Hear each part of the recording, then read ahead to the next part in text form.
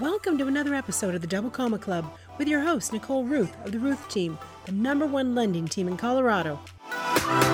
So this morning, we're sharing good news and bad news for homeowners and buyers. So there were several things that happened yesterday and today, and I want to make sure you know all the good stuff. And if you're a real estate agent who's joining us on Thursday or watching our market trends online on Thursday, you'll get more of this data in detail to share in your social media.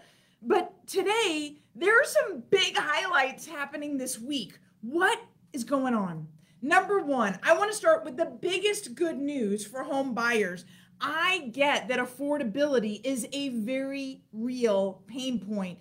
I mean, we just had nationwide 44% price increase over the last 2 years because everybody's talking about the fact that, yes, interest rates are hovering around 6 right now, but historically, that's not a bad interest rate. But historically, we haven't seen a 44% increase in prices in addition to a 3% increase in interest rates. So those combined are creating an affordability issue. Now, for some good news for home buyers, though, is the conforming loan limit is going up. It's been going up every year. Now, lenders are getting in front of it. So Fannie Mae and Freddie Mac starts taking new loans after January 1st with new loan limits. They announced the new loan limits sometime in November.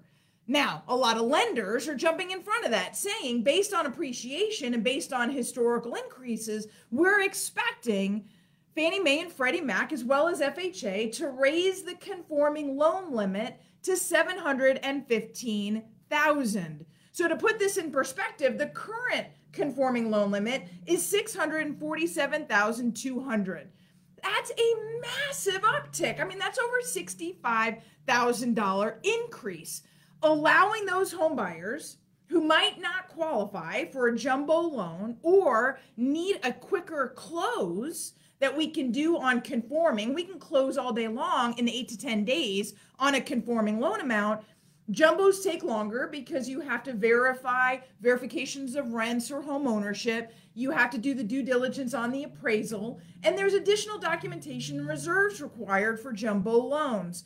Now, with this increase, a lot of the market will now fall in the conforming loan limits, where you can have 1 year of self-employed. You could have the 1 year of rental income. You have more liberties and no reserve requirements for primary homes. So all of those abilities that Fannie Mae and Freddie Mac give you that jumbos restrict are now available under $715,000. Now, that's just the conforming loan limit. Denver, as you know, is a high balance market. Not every state has high balance counties. We have a lot of them, especially all around the Denver market. Those high balance loan limits today are $684,250. Those will also go up. Now, those have not been estimated yet, and everybody's focusing on the 715, but we'll hear that here shortly. But as for right now, getting up and even over the 684 all the way to 715 as conforming is a massive win for home buyers. Now, let's talk about some bad news. Bad news is inventory. If you were watching the DMAR Market Trends Report video that we put out and the Market Trends Report that was published and emailed, you saw that active inventory was down. It continues to go down. Seasonally, it will go down. It typically starts to turn the corner in October. We saw that happen several months early with the rise in interest rates. That inventory will start to squeeze opportunity for home buyers. Because right now, those home buyers not only are getting the $715,000 increase in loan amount, but they're also getting an opportunity to get in where they hadn't for the last 2 years. Where now they're getting all of the opportunities to submit inspection items to be either repaired or credited back to the buyer from the seller. They're able to submit an offer at or below asking, depending on where the home is. Real estate that's in a good location, that's priced right and staged right, is still going for over asking. I'm still seeing homes going for $50,000 to $75,000 over asking, but it is very specific to the home, to the location, to it being staged right and priced right. But inventory is slowing down, both seasonally and because of the current market. So right now, week over week, nationwide, we saw a dip in inventory by another 1%. 1% doesn't sound like a lot, but week over week, it starts to add up very quickly. So 1% week over week. In the last month, we saw in the DMAR market, we were down 6% month over month. So that inventory is continuing to go down. Now, at the end of August, our DMAR 11 county area inventory count was 25% higher than 2020, but still that inventory count was 25% lower than 2019. Nationwide, we haven't caught up to 2019 either. And that is where we're going to start to see things turn and things settle between buyers and sellers, where we have enough inventory to continue to sustain. But right now, sellers aren't selling. They're rate locked. We are going to continue to see this strain on inventory. Sellers who are locked in at 3% interest rates are simply not going to sell. They're going to hold on and wait for the economy to shift. We're still seeing home buyers who do want to buy again convert that home that has a 3% interest rate on it to a rental instead of selling it just to take out the equity. They're using a HELOC or some other form or fashion to exercise the equity out of that home and to put it into the next purchase. So that inventory, which is being locked down by the low interest rates, will continue to put pressure and will continue to lift our home prices. So the good news for home buyers today is the ability that we do still have a decent amount of inventory today. That will shrink as we head towards the end of the year, and we're going to see things change as we see the economy go into a recession and as we see interest rates possibly stabilize and or even go down later into 2023. As we do enter into a recession, we could see that demand pick up again, putting pressure on limited inventory and increasing home prices even further. But people keep talking about this bust. What is happening around the real estate? Are we in a recession? Lawrence Yun said that we're in a housing recession because we've seen 6 months of existing home sales down. NAHB, the Home Builders Association, is saying that we're in a housing recession because they're seeing their permits and starts down. Completions are up as they're rolling off inventory.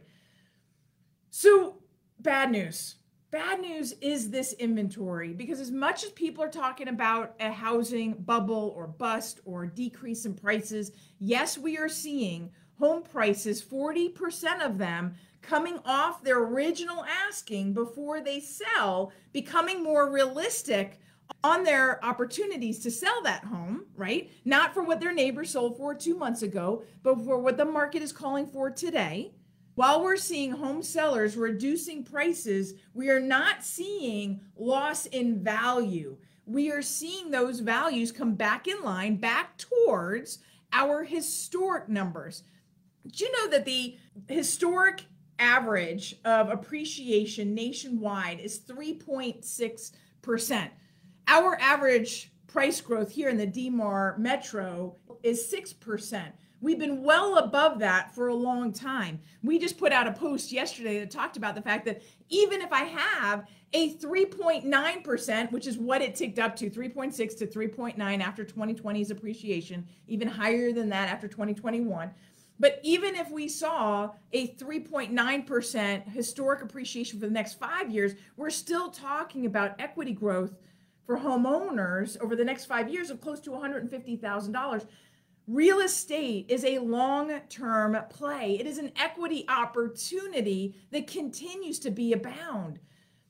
Knowing that short-term, we've got a little opportunity to buyers to get in with a higher loan limit, to squeeze in with more inspection items possibly on that objection, right? Getting it at or below is good news for home buyers. Affordability is obviously the bad news for home buyers, but homeowners continue to have the best news. Unless you have a homeowner who's looking to sell and wants top dollar, the top dollar they could have gotten in April, and don't want to become more realistic about what the numbers look like today, that might be bad news for home sellers. But home owners have nothing but equity gains. In fact, CoreLogic put out its most recent equity report talking about the fact that year over year for the second quarter, so second quarter 2021 to second quarter 2022, Americans saw an increase of 3.6 trillion in homeowner equity. Black Knight just put out their tappable equity report, which we'll go into on Thursday. This kind of equity is going to secure the real estate market, not allowing it to drop in value, but to correct and slow down this massive double-digit appreciation that we've been seeing earlier this year in the last 2 years. That 3.6 trillion in equity gain equated to the average Coloradoan gaining 76,000 in equity over the last year. That is a game changer. That is the big win, regardless of the news being bad or good, regardless of the opportunities and even the setbacks.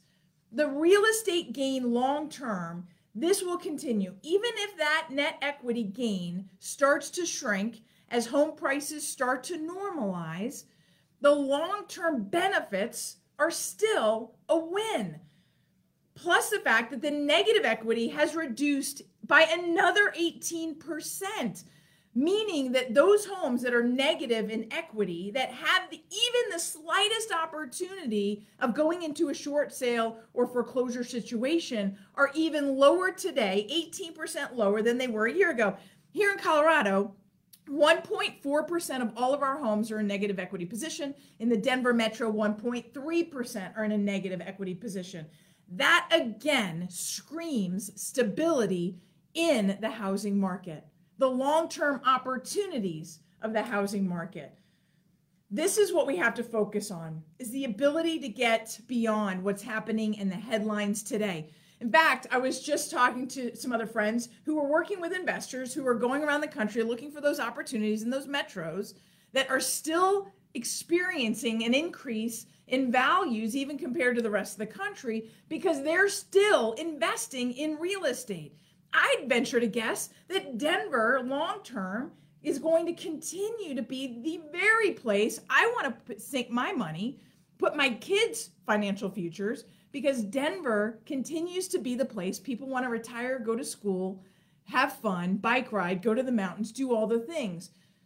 We have to get past this momentary revision and balancing in the real estate market, knowing that long-term real estate is where we have the most financial success and stability and growth. Well, that's a wrap for this Tuesday's Live. I hope you guys have a fantastic week. Nicole Ruth with One Trust Home Loans, the Ruth team. We'll talk to you soon. You've been listening to the Double Comma Club. Never miss an episode. Subscribe at thedoublecommaclub.com to hear more success stories and to get free tips on how you can get on the path to becoming a millionaire through real estate at any age. Remember, visit thedoublecommaclub.com and subscribe.